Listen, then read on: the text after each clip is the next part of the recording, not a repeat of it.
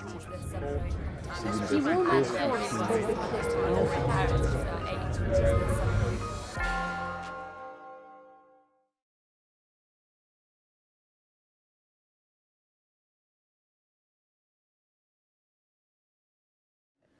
know, in listening to your very generous introduction, thank you, and hearing about all the firsts, I'm reminded that every time I meet a journalist, that's the question they ask me. So, you know, what does it feel like to be a woman conductor? I don't know if they expect that I have something to compare it to. You know, I don't understand the question, you know.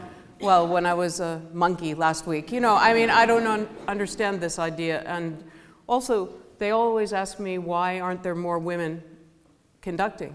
And I really always want to say, but why don't you ask the men why there aren't more women conducting? Why are you asking me? But it does make me think about it, obviously. I think about it a lot more than I ever wanted to think about it, because I just set out to be a conductor. I never thought that the woman thing would be play such a big role in my life. But I try to think, you know, do we live in a world that just is seriously prejudiced against women?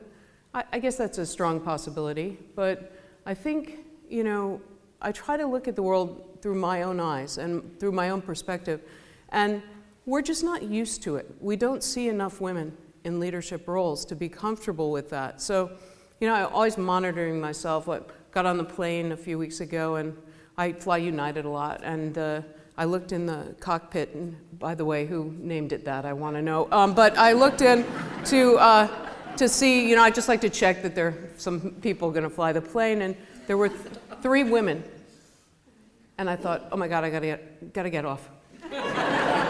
No, but you know what I mean. It wasn't what I'm now quite accustomed to seeing 1 woman out of 3. Do you know what I mean? By the way, it was the best flight I ever had. It was so smooth and really calm. Everything was calm. But you know, I think that you know, I try to look at the world though through my own perspective. If that was my reaction, which it really was, it made me nervous because I wasn't used to it. Maybe that's what it's about. Maybe it's about ensuring that women have enough opportunities always to be seen in these roles. I don't really know, you know, with politics going, I won't talk politics, I promise, because I know you hate me, I'm American, what can I say? But you know, I remember that my son, I came to parenting quite late in life, but my son, when Hillary Clinton was first running, we were walking and there was a sign for her on one of the signs in the yard, and I was saying, oh, you know, and I'm giving him his usual daily lesson about women and, you know, trying to do my job. And I said, oh, you know, it's very exciting that she's the first woman to, you know, be nominated and hopefully be nominated. She wasn't nominated at that time. But, and he said, well, couldn't you just do that when you're not conducting? I thought it was great. You know, I mean, that's so I hope you're all teaching your boys these kinds of things. But coming to the UK, I have to say, always feels like coming home to me, because when I was first appointed, I was appointed the first woman to lead a major British orchestra, the Bournemouth Symphony. And I have to say that I think when I received the position, I think there was 1 line in the paper, and that was the last time it was mentioned. So and that makes me feel good. And when I became the first woman to conduct the last night of the Proms, it was mentioned several times, but that's because some men, not from here, wanted to talk about it and say absolutely absurd things like, you know, women are distracting when they're in leadership roles. Women are this, women are that. And I think it's really important that we speak out about these things and really try to be involved. But I wonder why it is. Is it because here you see women in leadership roles more often? I don't know what the reason is that there isn't quite that obsession like there is certainly in the United States. It's obsessive about women in leadership roles. And the more I think about it, you know, especially becoming a parent, as I said, late in life, you know, being a parent is the ultimate leadership role. Because, I mean, you all look very young, but if you become parents, if you choose to become parents, you'll find that it requires every skill. You know, you have to multitask. I mean, forget, you just got to multitask every second. You have to delegate. You have to adapt constantly. Things are changing. You have to set certain expectations. You have to agree and accept not to be liked. All of these things that are required from great leaders are what parents do all the time, especially mothers, constantly. So, and now my son is, I thought I was getting the hang of it, and he just turned 13, so it's all over now. Now I'm sunk. But being here too, I was walking around a little bit today, and I was thinking what a incredible moment to be here with this beauty, with this history, with this intellectual freedom, and such privilege. Feels like enormous privilege. And I remember that with privilege comes incredible responsibility as well. I didn't grow up with many of the advantages that typically define privilege. We didn't have much money, we didn't have too many things at all, but I grew up, I think, with the greatest privilege of all, because I grew up in a household that was filled with music. My parents were both professional musicians. My father was a violinist, my mother was a cellist, and everything they did was about music, and they loved music. That's another thing I try to share with my son, who's named Auden, by the way, after W.H. Auden, so I have to go see his house and take a picture. Don't let me forget. I was, when he was about 5, he was asking me, so, Mom, when do they make you a citizen and give you money?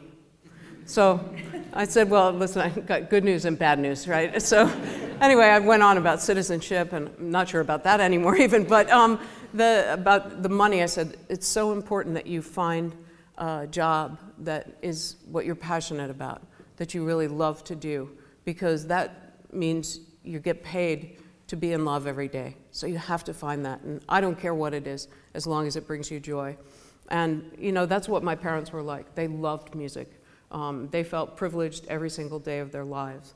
And so I can just kind of picture them in their 20s, and they're sitting there in this two-room apartment on 107th in Amsterdam. It was a basement apartment, and I remember because when I was little, the view was of people's feet. So I'm surprised I didn't become like a podiatrist or something, or a shoe salesperson. But I can just kind of picture them sitting there and saying, well, we really need a pianist. Oh, let's make one. So that's why I was born, to be a pianist in their trio. So I hope they had fun doing it, but certainly it was not fun being born to be a pianist. And as soon as I could stand up pretty much, I think I was 2.5, I started studying piano, and I really hated the piano. I really hated the piano. I mean, my mother says I was a genius, but I hated it so much. And the only reason I would even dare to do it was because my teacher would give me chocolate when I played a piece through. So the sad thing is that motivates me still today. That I only do things for chocolate. So, but I hated the piano. And, I don't know how to say this. If you knew, my mom was probably the most determined person on this planet. And she finally gave up with me and the piano. So this says something, I screamed, and I was having these nightmares that the keys were going to eat me. And I mean, I was like psychologically really bankrupt by the piano. And so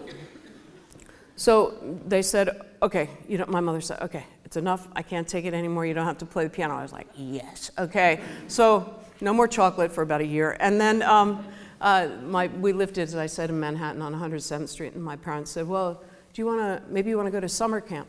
And summer camp, even when you're like 7, you have this archetypal image of summer camp, right? It's horseback riding and sailing and, jumping in the lake. And so I said, sure, camp sounds great, let's go. And right before I had to go on the train because, I was 7 already, and my parents were going on tour.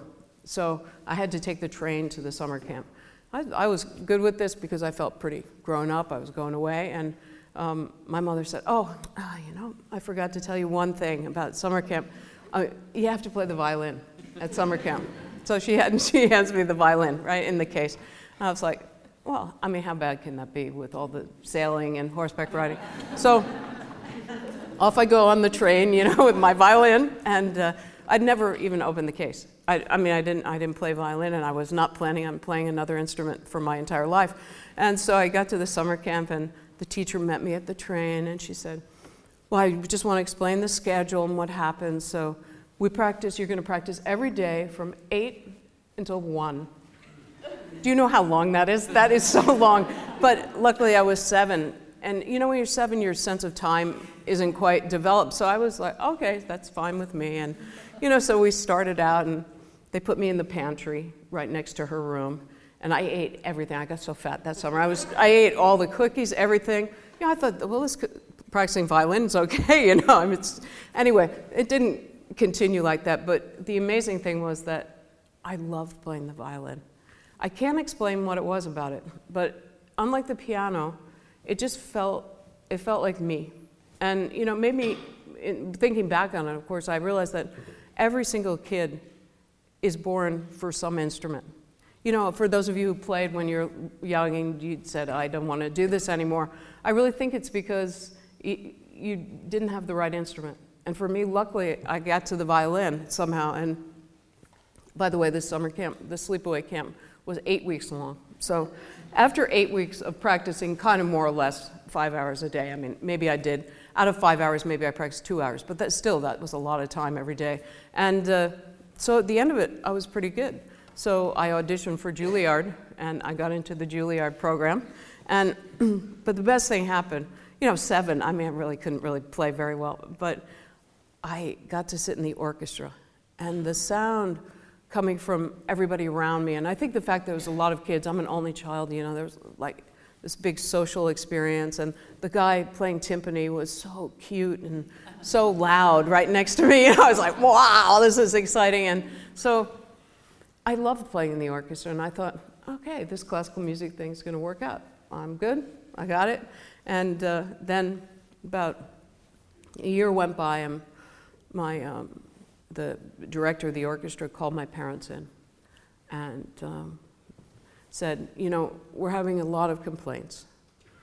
There's someone in the back of the second violins who's trying to lead the whole orchestra and smiling too much. You know, this classical music is so snobby. It's really ridiculous. I mean, even then I was feeling this incredible pressure about rules and how you have to behave and what you have to do. And I was extremely, extremely upset. But my dad took me to hear a young people's concert with the New York Philharmonic. And it just happened that we had tickets around the same time that the director was saying I needed to stop doing what I was doing. And so the conductor came out to conduct the concert. And this guy he wasn't wearing the usual, you know, penguin suit or anything. He had like a Nehru jacket. That was very cool then, you know, or a turtleneck or something. He looked very cool.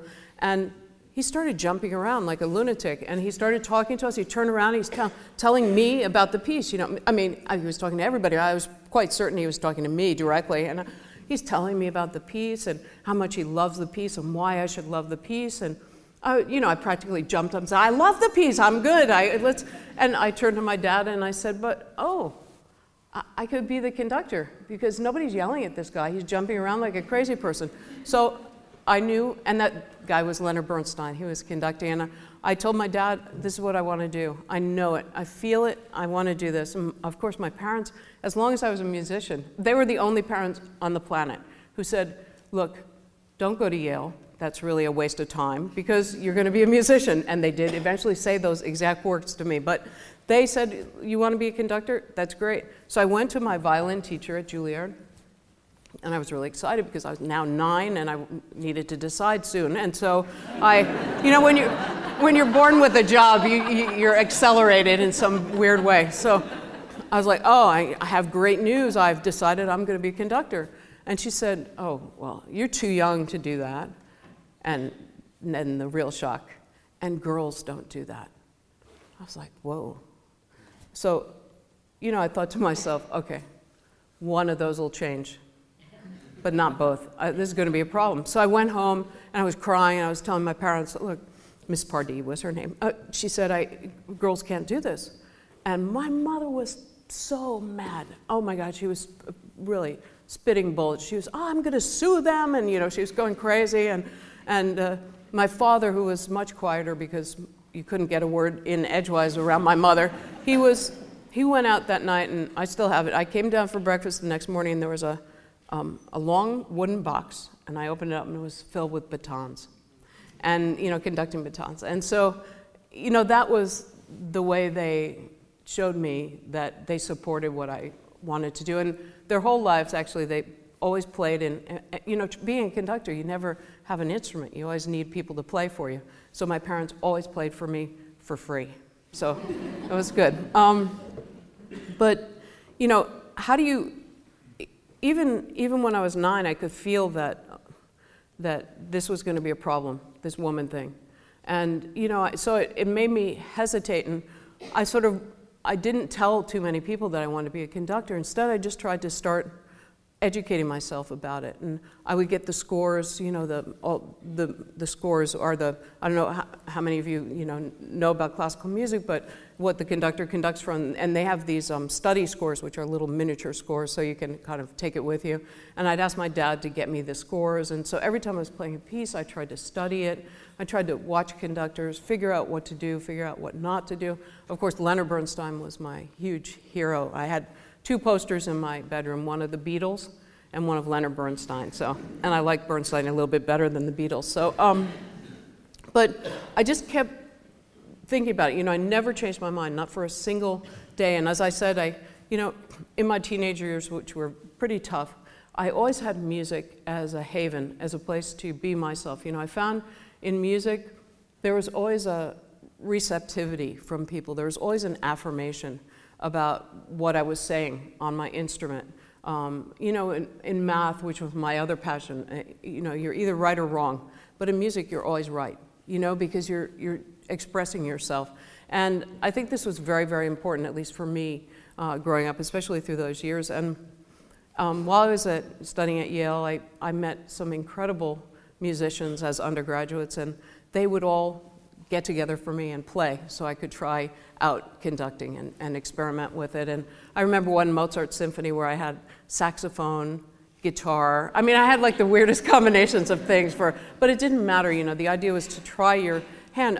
Really, again, you don't have to think about it, except think about it, indulge me today. But, as a violinist, I could practice 5, 6, 7, 8 hours a day. But as a conductor, you can't actually practice. You can study, but you can't try to work with a group. You have no instrument to practice on. So every opportunity you have is an exponential learning curve, because you're not only having to work with an orchestra, you're also having to learn your craft as you're doing it. So, this is another important thing, that women who have very few opportunities, you have no chance to fail. And it's really important, in order to succeed, you have to fail enough times, I believe. And if you only have one opportunity, if you make a mistake, then it's over, and the second opportunity doesn't come.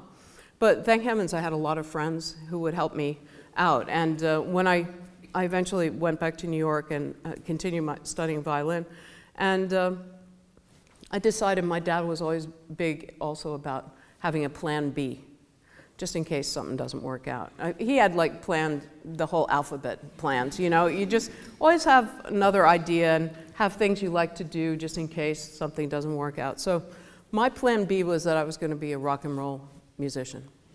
And really in those days too, rock and roll violin was not a big thing.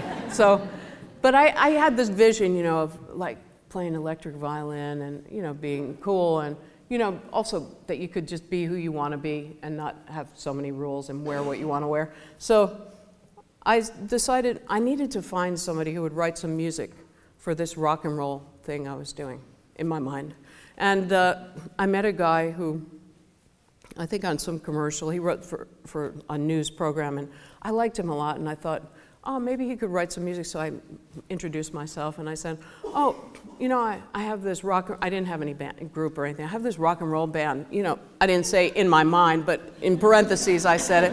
And, would you write some music for this group? And his name is Gary, and he said, well, I don't know rock and roll. It's not my thing, but, I used to play in Woody Herman's band, which is a big band. So I could write you some swing music. So I thought, okay, I can do that. We'll do that. I said, sure, that's great. We can do that. But I didn't know what swing music was at all. But he was nice. And I thought, okay, maybe this will work out. So I had to, by the way, I had to get a band together overnight too. So I'm calling all my friends, and we're going to make a swing band. So everybody from Juilliard, all my friends. So we get together, and Gary brings the music that he wrote, and he said, "I'll go get a drink, and I'll come back, and I'll see, how you worked it out." But the thing is that we didn't actually know that you have to swing music. No, I'm serious. I mean, we play Mozart, So we practice this thing. I'm looking around, and my friends they're like, "Oh, let's get Marin. She's lost her mind now." They're all. It sounded terrible. It was so bad, and it would be like playing. I don't know. Do you know the tune "In the Mood"? Do do do do do do. But it would be like you playing it. Do do do do do do do do do. I mean, really. So Gary comes back, and I wish I had a video of this because, we play through this like little 5-minute piece, and all my friends they're all like, "Oh God, this sounds terrible." And this guy, I never saw anybody laugh so hard in my life. He was laughing so hard because, it's clear that not only did these people not want to be there, but we didn't know the first thing about swing music. So they're all like, "Okay, we're not doing this. This is really dumb." And me, of course, the big motivating 4-letter word for me is can't. As soon as someone says you can't do that, I really must. It's just, so be careful what you say to me after this. So I talked to my friends. I said, "Look, come on, we can do this. I'm sure we can figure this out. I mean, it can't be that hard." It's so hard, really, to get a good feel for this kind of music, and especially when you're classically trained, which is, the emphasis is always on 1 and 3. If you're in 4 beats, it's always on 1 and 3, and jazz is all about the backbeat, and we didn't know how to do this anyway. Anyway, I found us a church to rehearse in. There's a reason I'm telling you this Plan B story. I found a church to rehearse in every night at 11 at night after our gigs, so we'd all come, and I don't know, they stuck with me somehow, my friends. I think I was good for beer and pizza always. And so we practiced, and we got about, 11 minutes that we could swing after 6 months. I mean, kind of swing. And so then I said, "Oh, okay, well, now we got to play in a jazz club." No, I've never even been in a jazz club, but I figured that's where you play. So I go to every jazz club in New York. I mean, God, I didn't sleep for months. You have to stay up so late, and but I finally found a jazz club owned by a woman. I said, "Look, I got this 14-piece string swing band." And really, this was before violinists did any of this stuff. And she's like, "Oh, that sounds great. Sure, I need that. Bring it on." And I don't know if you've been in a jazz club. They're probably the same here. But the stage is really about this size. It's like this big. And there are 14 of us, with our violins and stuff. So we drag all our stuff, and we go to this jazz club. And we're all, playing our little tunes and stuff. But surprisingly, the New York Times came, and they were like, "Oh, this is crazy. You got to hear this thing." So we played at this jazz club for like 5 years. Really, I mean, it was amazing. Every Thursday night we played at this jazz club. And all the commercial writers from New York, that wrote for TV, that wrote for films, that wrote for disco, all that kind of stuff, they all came to this jazz club to hear this crazy string thing. And we started playing. We made records with all kinds of pop artists, Paul Simon, Billy Joel. We played all of his albums. So we started, from nothing. I mean, really the reason I'm telling you this story is because I made a lot of money suddenly. And, I could improvise a little bit now. After a little while, I got kind of good at this. And so, I think the high point was, when I went to, I think it was Kentucky Fried Chicken. It was Lysol. That's a toilet bowl cleaner in America. And they wanted tangos, so I improvised tangos for toilet bowl cleaner, but I got paid a ton of money. And during the whole thing, I decided, I'm going to just save every single dime of this, and I'm going to invest in what I really want to be, which is a conductor. So I saved, and it was a lot of money in those. I saved about $10,000. And I decided, okay, I have enough money to start an orchestra and figure out whether I can be a conductor. And at the same time, my band, it was called String Fever, and it's on iTunes if you want to hear it. We got a call to play a wedding. So we went and played this wedding gig, and it was for a Japanese businessman, and he paid me in cash. So I thought, I bet he'd be a good guy for a board of directors. because he has cash. So I called him up and I said, listen, you don't know me, really. I mean, I loved the wedding. It was nice. Remember me? I was playing the violin. And so I said, can I take you for a drink? And he said, sure. And so I took, his name is Tomio Taki, and I took him out for a drink. And I said, listen, I know you probably think I'm crazy, but I really need help. I need someone to help me because the only thing I want to do in life is be a conductor, and I want to start an orchestra. And this guy who didn't know me at all, he said, absolutely, I'll help you. And he helped me start my orchestra, which was called Concordia.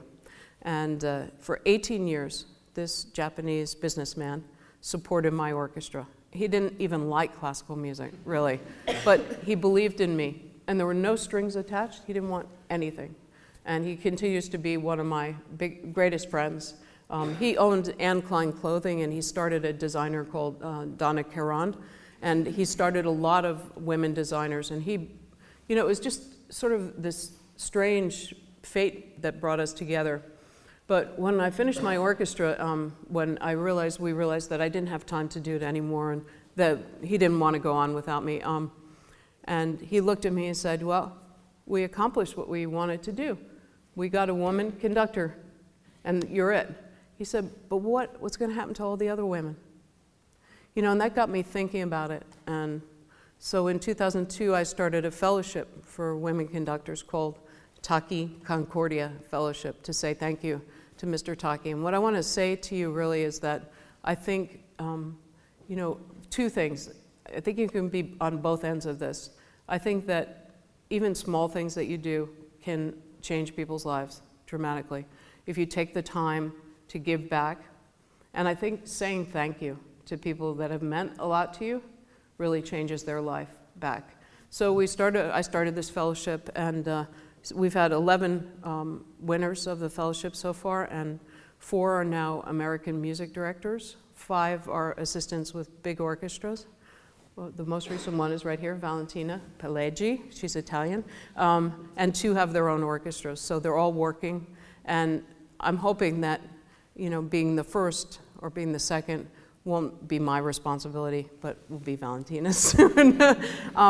But anyway, so Mr. Taki helped me start this orchestra, and all my friends from String Fever, of course, were recruited to play. And, this was the way I figured out how to be a conductor. But even conducting, which you would think is non-gender related, it's all about body language. And every gesture you make has a certain message to the musicians. I mean, there's certain patterns and things that are universal that you have to do.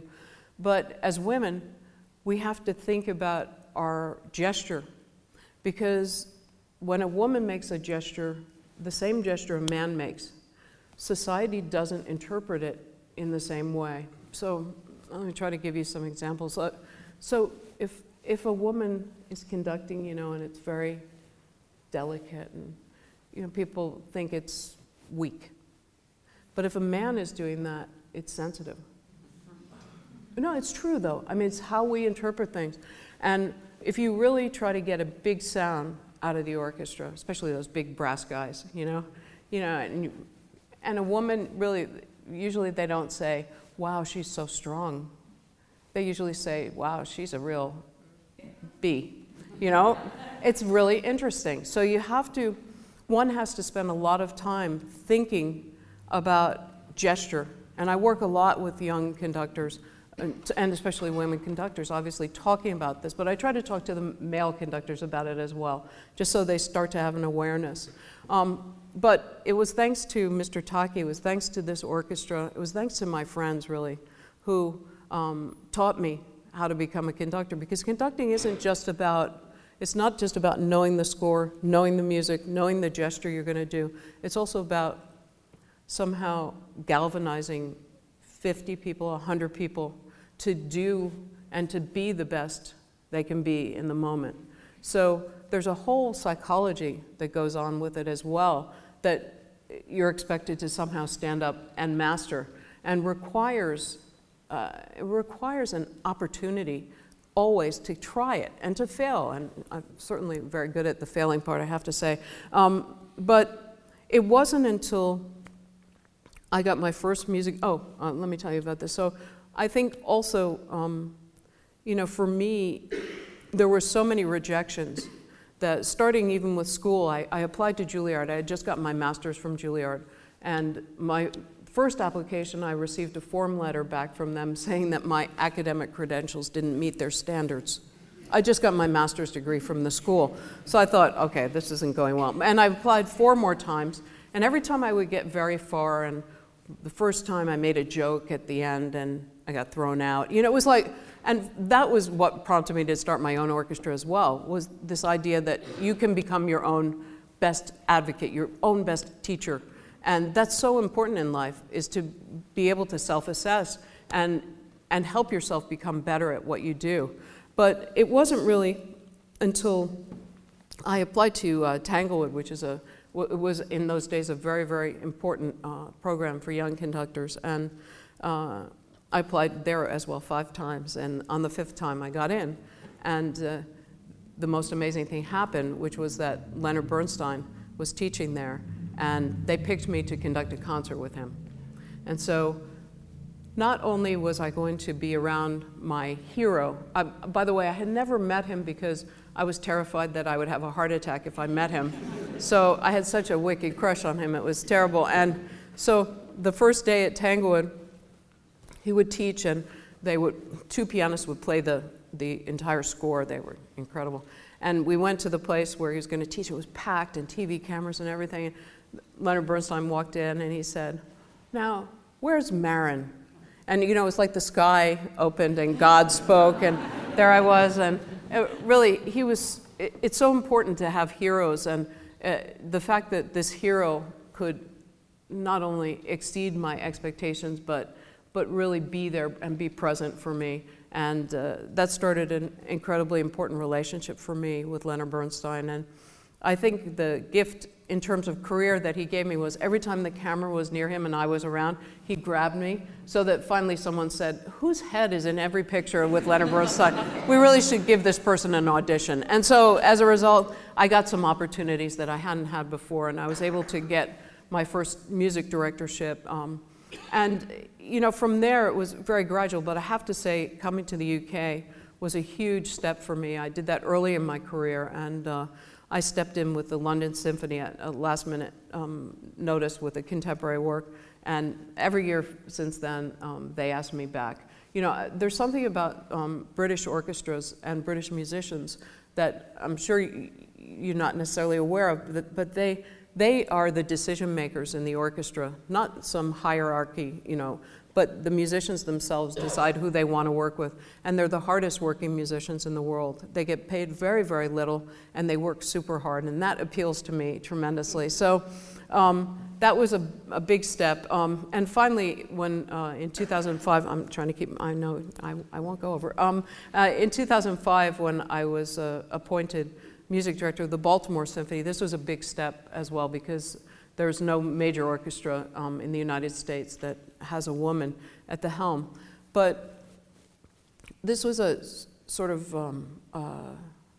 a very shocking awakening for me, because I had the feeling about it, but I didn't know for sure, that the United States is all about political correctness, or it used to be anyway, and not much about actual believing in equality. I had sensed that for a long time, but when I was appointed to the Baltimore Symphony, there was a huge pushback. So on the front page of the Washington Post was my picture with a caption under it that says, "The musicians oppose the appointment of the 12th music director, Marin Alsop."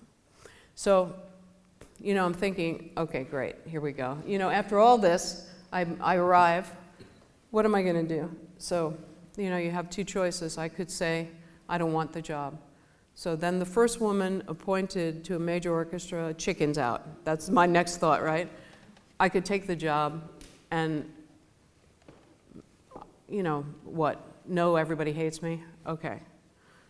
So I decided that I would go and speak to the musicians without anyone else there and without telling them in advance. So I called a friend of mine who was doing a week there, and I said, do you mind if I come in and speak to the musicians? And he said, wow, you have a lot of courage. So I went, and I just took 10 minutes, and I thought a lot about what I wanted to say to them. And I talked to them, and I said, you know, you don't know who I am, and you're misjudging me. And the reason I even considered taking this job is because I can bring A, B, C, D, E to you, and that's what you need. And I think I can affect change for you, and I think I can create success for you. And I love music, and that's what you need. And I said, but I won't do it unless I have your support. So it was a chance, but I had to take it because I couldn't go into this situation like this. Now, would a man have done this? I don't know. But would a man have been subjected to that kind of public pushback? I don't know either. But before I left the stage, the musicians said, called me back and said, okay, you have our support. I mean, I don't know how sincere it was in the moment, but that's all I needed. And in many ways, I think it was liberating. I try to look at the positive in things because otherwise, why bother? It was liberating because I didn't really have to spend any time trying to be liked because nobody liked me. You know what I mean? So instead of wasting energy trying to be liked, which I think we all do, it's really a waste of time. I realized that I'd much rather be respected than liked. And often when you're respected, you're eventually liked. So I decided that I needed to create success for the Baltimore Symphony. And when I went there, they were $17 million in debt. Their subscriptions had dropped to about 50%. They hadn't made a recording in 10 years. And I'm happy to say that all those things have dramatically changed. And, you know, it gives me great encouragement that I have the longest extended contract of any music director in the United States. So it worked out in the end, but it was a bit of a difficult go. But more importantly, it was really and provided me with a platform to try some of my ideas about how to connect with a broader community, which has been sort of a theme for me, really, ever since I picked up that violin at that summer camp, that I believe that every child should have access to music and art. I think it's not for only the privileged. I believe that it should be given to every single child because it offers them the same kind of outlet for expression, for growth, for developing motivation, for developing self-esteem, for so many things. And it's non-political. Everyone should be able to do it. In Baltimore, the city is about 65% African American. And in our orchestra, there's one African American player. And that's because they don't have access. It's like women on the podium. They don't have the opportunity. If you don't start playing an instrument early enough, or at all, you know, you're never going to gain the prowess to be able to compete. And so I went to the orchestra early on in my career, and I said, you know, I really didn't care what they thought. So I said, so I want to challenge you to, I think we should all mentor one child in the neighborhood. And I want 100% participation from you. And this was the capper, I think, and there'll be no compensation. So they said, that's ridiculous. We're not doing this. No way, no way. And they started telling me why they can't do it. You know, all the reasons. And there were valid reasons. And they were, I think the thing I tried to do was to listen to them. They hadn't been listened to really in decades. And so for a year, I listened to them. I talked to them, trying to find out, why can't you do this? What? And I tried to address every problem. You know, and their main concern was that raising money for a program for kids would take away from their salaries, which I understand. They're not extraordinarily well paid. So at the same time, at this same moment, around 2005, I think it was, I got a call out of the blue from a foundation called the MacArthur Foundation. And they give what they call a genius award to people. And my family would definitely dispute the genius part of the award. They tell me every day, what the hell, how the hell did you get this thing? But the most amazing thing was they called me, and this was right after I had been appointed, and they said, we've been looking at you for a few years, and in light of this pushback from the Baltimore Symphony and other people, we decided we would like to give you this award now and tell the world what we believe is true about you. And with the award comes, at that time it came $500,000. It's a lot of money. And aside from buying a car, I really didn't need it. So I decided to fund a program for kids. And when the musicians said, but what about the funding? I said, it's okay, I got it. So I could use this award to start a program. So we started an after-school program with 30 kids in 2008. And I have to say that of everything I've done, this has to be the thing that I'm the most proud of. We have 1,500 kids now playing musical instruments, and we just had 5 more accepted to the high school for the performing arts. So we now have 17 kids in the high school for the performing arts in Baltimore. And these kids, you realize when you see the kids that every single kid is born a genius. It's just, we suck it out of them somehow. If you give them opportunities, they rise to the occasion. And the greatest thing happened the other day when I was visiting. I try to go and see the program now and then. And so I'm sitting there and they're doing performance, and there's a little girl sitting next to me and a little boy. And the boy leans over, Miss Marin. I'm like, okay. He said, I decided I'm going to be a conductor. And the girl sitting next to me, she smacks him. She says, boys can't do that. So thank you very much for inviting me. I appreciate it. Thank you.